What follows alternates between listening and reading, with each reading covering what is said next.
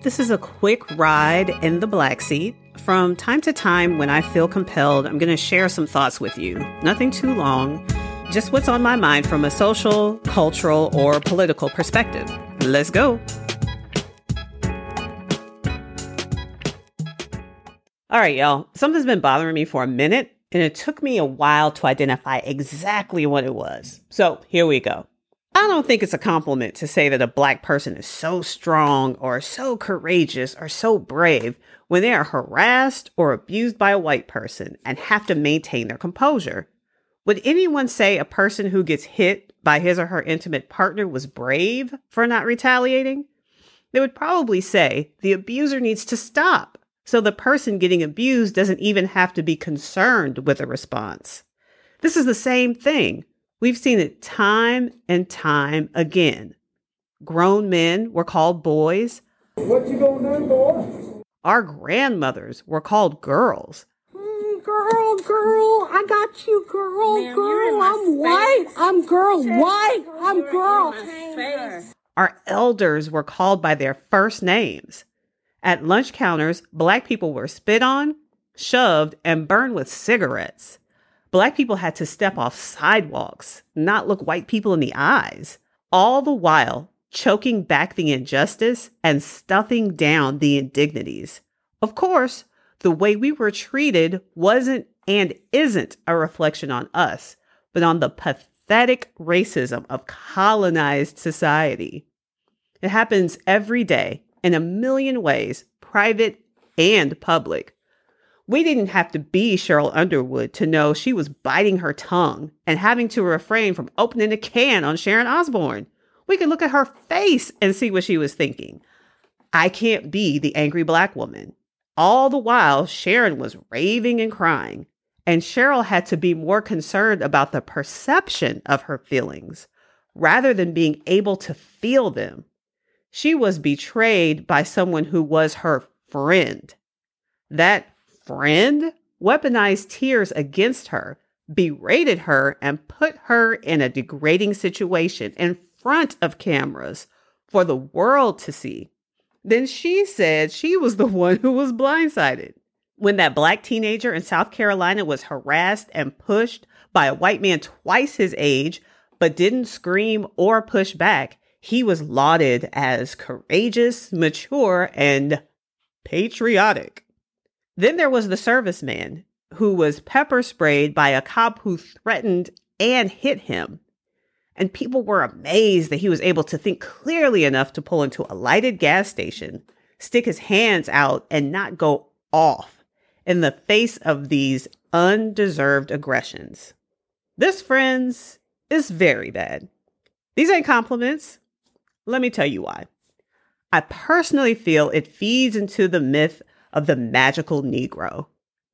It dehumanizes us by not accepting us as humans with emotions that we should be able to feel and express, just like everyone else. A higher value is placed on us being calm, cool, and collected. And we know that. We know full well that if we expressed even righteous anger, we would be portrayed immediately as out of control. Do you really believe that if that kid in South Carolina had fought back against the grown man who pushed him, that he would have been seen as justified? The narrative would instantly have cast him as the aggressor, just like Trayvon Martin. The only chance we have to get a fair shake is to be overly calm. And even then, we might still have our character attacked. I'm trying to figure out what is so great about Black people being assaulted, tortured, and harassed, but not doing anything in return. In The Avengers, Hulk says his secret is that he's angry all the time. And here's our secret. We are too. James Baldwin said to be Black in America and to be relatively conscious is to be in a rage all the time. When white people go off in a restaurant when their order isn't right, or want to see a manager when the service is bad, or mouth off to a cop for pulling them over, they aren't looked at in the same way. When they harass people who move into their neighborhoods and call the police on suspicious Black and brown folk, they do it knowing that they are protected with the presumption of innocence and rightness. Black folks don't have the luxury of giving back what we receive. On a good day, when we are justified in our response, we can still get got.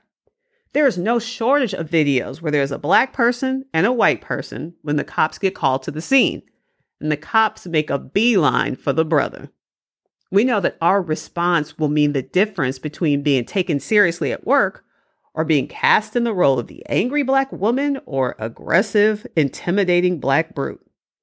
So it's not because we are so composed or so mature or so patriotic. We're trying to survive. And that means stuffing down what would often be a justified reaction. It's not strength, it's coping. And I don't think it's anything to applaud, frankly. I love us, and I think our resilience is unparalleled, but the issue isn't us continuing to hold back. The issue is that others keep provoking us for no reason. We wouldn't have to be in these situations, having to exhibit extraordinary patience and grace if we didn't keep getting dragged into them. We should be able to be offended when we're mistreated. We should be allowed to protect ourselves when threatened, physically, if necessary. If the people who cried when they got called out would leave us be, or dry their own tears, or not let them fall in the first place, things would be different, better, more balanced. Basically, we wouldn't have to be so strong if others weren't so weak of character. All of this takes a toll on us. I feel like it's a compliment as a way to suppress the reaction they expect. It's truly manipulative. Oh, you're so good at XYZ. Knowing that when they shower us with that so-called high regard, it'll likely result in more of that behavior. And so history repeats itself. You'll probably recall hearing about certain Southern towns that didn't want demonstrations or protests during the Civil Rights Movement because they didn't want their good Negroes to get riled up. They would congratulate certain citizens for staying out of trouble, which was really a thinly veiled threat all day. However, if you don't fight back, you won't actually be treated well and equitably, but you won't be mistreated. And friends, that's not living. That's just surviving. So then, what do? We can't control anyone else.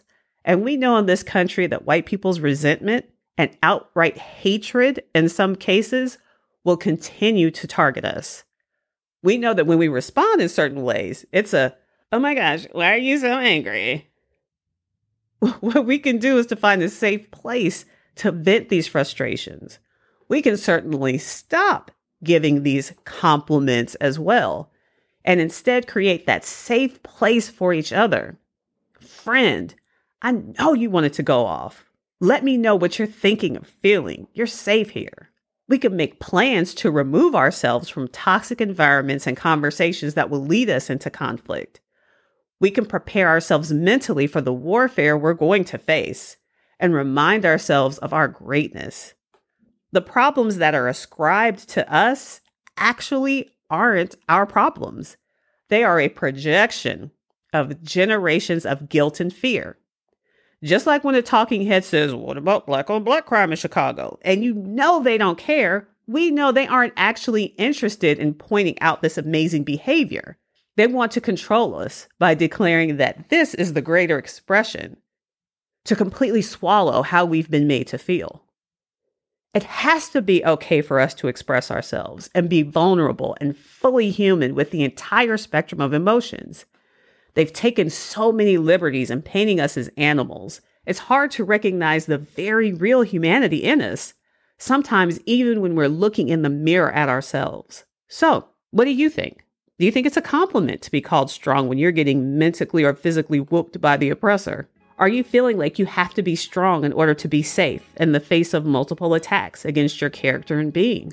Holla at your girl, SuperBlack and InTheBlackSeat.com, or on social media at InTheBlackSeat everywhere.